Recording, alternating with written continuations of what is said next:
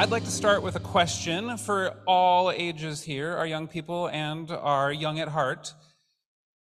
Have you ever had someone say something about your voice? So I have a memory clear as day when I was working as a head cashier at Lowe's, and I was ringing someone up, and they told me that I had a voice that would be great for radio. I'm not sure why that memory has stuck with me for 15 years, but it's there. And I imagine maybe that it sticks with me because I have a little bit of a complicated relationship with my own voice. So as a kid at age 5, I already had told my mom that I wanted to be a pastor. It was also alongside a painter and a paleontologist. One of the three worked out. But as I got a little bit older, I wrote up like a prayer, a little bit of like a liturgy thing for the church that I went to. And I shared it with the minister, and he said, "Would you like to share this on a Sunday service?" I said, "Okay," because I wanted to be a pastor. However, the day of, I chickened out literally 10 minutes before service when they asked me to do a sound check because I was afraid of public speaking. And as I got older, my relationship with my voice did not get any easier. As a trans woman, it bothered me in ways that I couldn't quite name as a teenager when my voice was getting deeper and deeper. By the end of high school, my voice at least felt to me like it was nearing a Johnny Cash level of bass. That might be a slightly older reference for folks, but hopefully maybe you can get introduced to Johnny Cash if you're a little bit younger. Perhaps I was just exaggerating, but in my mind, my voice came across as really, really deep and really, really masculine. So when I started to transition in 2015, I developed a unique way of working on moving my voice up a little bit. I sang along to a lot of Taylor Swift. I know I can't pass up an opportunity to mention Taylor Swift anytime that I speak. But I hoped that this would help me move my voice up into a higher range alongside some other practices that I found on YouTube.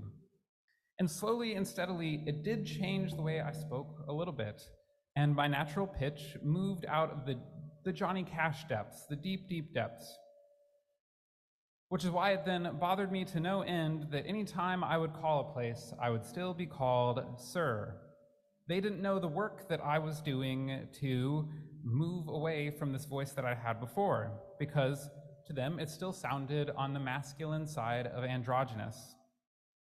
And as I began working in churches and going to seminary and doing my internships, I broke through the fear of public speaking, but I did develop a fear of phone calls due to this constant misgendering because of my voice. I think it's also a millennial thing. As I've made progress on parts of my transition in the last few years, one area that kept bothering me was still my voice. I saw other trans women make big changes to their voice online, so I began to research and practice a little bit every morning. But when your job involves a lot of speaking, a little bit of practice doesn't quite help you get to that level of confidence that makes you ready to make that jump. So I would set myself deadlines. First, it was, I'll transition my voice before I even start at Fourth Universalist. Then it was, before we return in person, maybe people won't notice. Then it was, before returning from Omicron, after a summer vacation. There was always a new deadline. So last spring, I took a formal lessons, and it made a huge difference. But then life happened. Specifically, I got gender confirmation surgery this summer, and that took a lot of focus and a lot of energy. And it distracted me from crossing that finish line. So when Reverend Jonathan and I started talking about this voice service, I set myself a new deadline, this voice-themed service. Alas, it's another deadline missed, but it did get me back to my practices in the morning, and now I'm slowly but surely working on making this transition of my voice in the coming months. Perhaps issues like this are why trans women are not often pursuing jobs that involve public speaking, something like ministry. Either we'll be bothered by the dysphoria of our voice sounding too masculine, or if we do work to transition our voice, we might face the struggle that many cisgender women face of not having that voice taken as seriously as a masculine one. It's only my love for this work that I do and for ministry that has helped me push through the discomfort with my voice to be able to still do the thing that I love. But the mental blocks pop up when it comes to doing something as daunting as transitioning your voice, especially when speaking constantly for work. I think at this point, it's pushing myself to feel comfortable and feel that my voice is ready for that jump. And I suppose now that I'm sitting here telling the congregation about my plan, it might help me to overcome my fear that others will judge me, especially in those in-between moments, and that others will think less of my voice. Because we all deserve to have a voice that we love and that does its job well.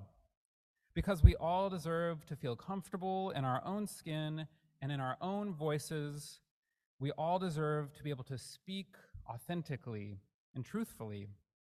And we all deserve to love ourselves and our voices, no matter what they sound like. A few of you who were here a couple weeks ago might have remembered that I was born and raised in the Philippines. And I remember very distinctly when I was 7 years old, Reese's age actually, my mom was too sick to take care of the kids. So she sent us all to different places and to different relatives. And I ended up in a province called Legazpi. Some of you may have heard of that place. And I was staying with my uncle at the time, who happened to be a minister.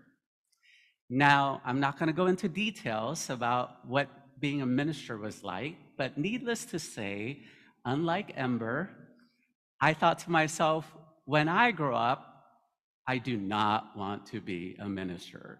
That is the furthest profession from my mind because I had a fear of public speaking. How many of you here today also have a fear of public speaking? Raise your hand. Right, quite a few of you. In fact, survey shows that 3 out of 4 people on this planet have a fear of public speaking. So you're not alone. I myself would rather eat dirt than speak publicly in front of people that I don't know or who may judge me or who may harbor thoughts about what I had to say, right? But not only that, when I was growing up, it was a culture where children are encouraged to be seen and not heard. Anybody ever heard that expression before? Yes, right? So I took that very seriously and I thought, okay, I'm cool with that. I'll just do my own little thing over here and shy away from any kind of public speaking, let alone being a minister someday. So fast forward to when we came to this country, I was 12 years old. And again, I spoke with a very thick accent, and guess what? My classmates made fun of me. And so I thought to myself, I'll just be quiet then, so that nobody will make fun of my accent, right, in school. And then I came with that mentality until I was about 21 years old, and I had just graduated from college. And again, those of you who have read my biography know that I went to film school. So I put that degree to use by working in the film industry. Now, you may be thinking to yourself, so were you in front of the camera? Were you acting in front of just a camera, right? And the answer is no. So of course, I picked a profession that would make sure that I was behind the camera by being an administrator in a studio. So I was the assistant to the executive president of the film company that I worked for. And, I was invited, this is a trivia question, right? I was invited to be on the set once.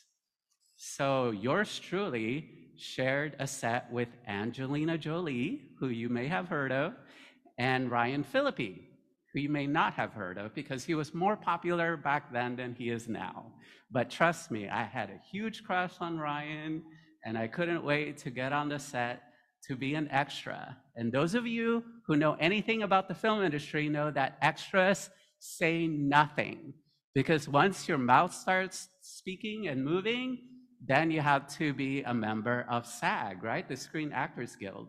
So since I wasn't Taft-Hard lead at the time, that's a technical term for it, I remained silent. And this was also the time when I was exploring what I wanted to do with the church I belonged to. So I finally found a congregation that accepted me for who I was, and I wanted to make sure I give back by volunteering. And so my first job, my first real job at church, again, was not preaching, was not being a worship associate, was not anything having to do with the front-facing part of church, but rather I worked the sound booth. So I know exactly how to operate those microphones, and I know exactly how nerve-wracking it is when things don't work back there, right? And I was working the video and the PowerPoint. Again, nothing to do with the front-facing part. Until one day, my minister at the time, Reverend Nancy was her name, said, "Jonathan, why don't you give a sermon and why don't you preach?" And I thought to myself, oh my gosh, these voices just started coming back to me. And I remember the point where I felt like, how could I do that when my voice was taken away? Speaking of movies, by the way, getting back to my previous discussion around being in the film industry, how many of you have seen either the animated version or the live action version of The Little Mermaid? All right, a good number of you. Do you remember in that movie who took away Ariel's voice? Reese? Ursula the Sea Witch, right? But in this case, in my case, it wasn't Ursula who took my voice away. It was the rest of the world, by saying that my English isn't good enough, right? Or that your voice sounds so gay, right? Whatever that means. Or that, what do you have to say that would make a difference anyway in people's lives? Or what's important enough that you're the only voice who could possibly say it? So I went into this invitation from my minister with fear and trembling. I remember that first Sunday when I was invited to preach, I went up to the pulpit. Nobody could see it, but my knees were trembling, and there were butterflies in my stomach, and I was just so scared to be up there giving the message that day. But I also remembered what she told me, which is that just let Spirit do the talking, and just listen to whatever Spirit it is that has to say through you. So be an instrument, a vessel for Spirit to speak through you.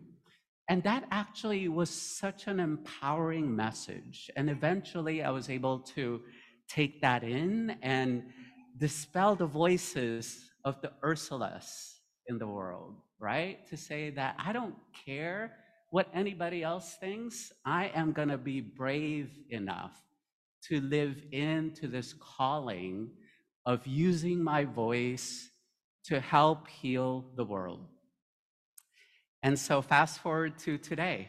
This is where I am, standing in front of you, talking to a bunch of people about what matters most in life. And really, the job of a minister, though, is not just about Sunday mornings, right? So over the years, I've also been out in the public arena doing rallies and advocating for social justice issues, making sure, again, that the voice of the marginalized are heard and the voice of those who are voiceless are heard in our society. And these days, I must say that one may think that having a microphone or using words that will be heard by others is the only way to go. There's so many other ways to make sure your voice is heard. One could do so by texting or emailing someone, or even humming or singing, and sign language. There are so many different abilities that we all have to communicate with one another The only major thing I want to say about it is that I hope we use our words to help and heal instead of hurt and harming someone else, right? So that's the only caveat I have about how we use our voice. So here at the Fourth Universalist Society, I hope that we feel safe enough so that we too can express how we're feeling, and we too can use our voice to help transform our world.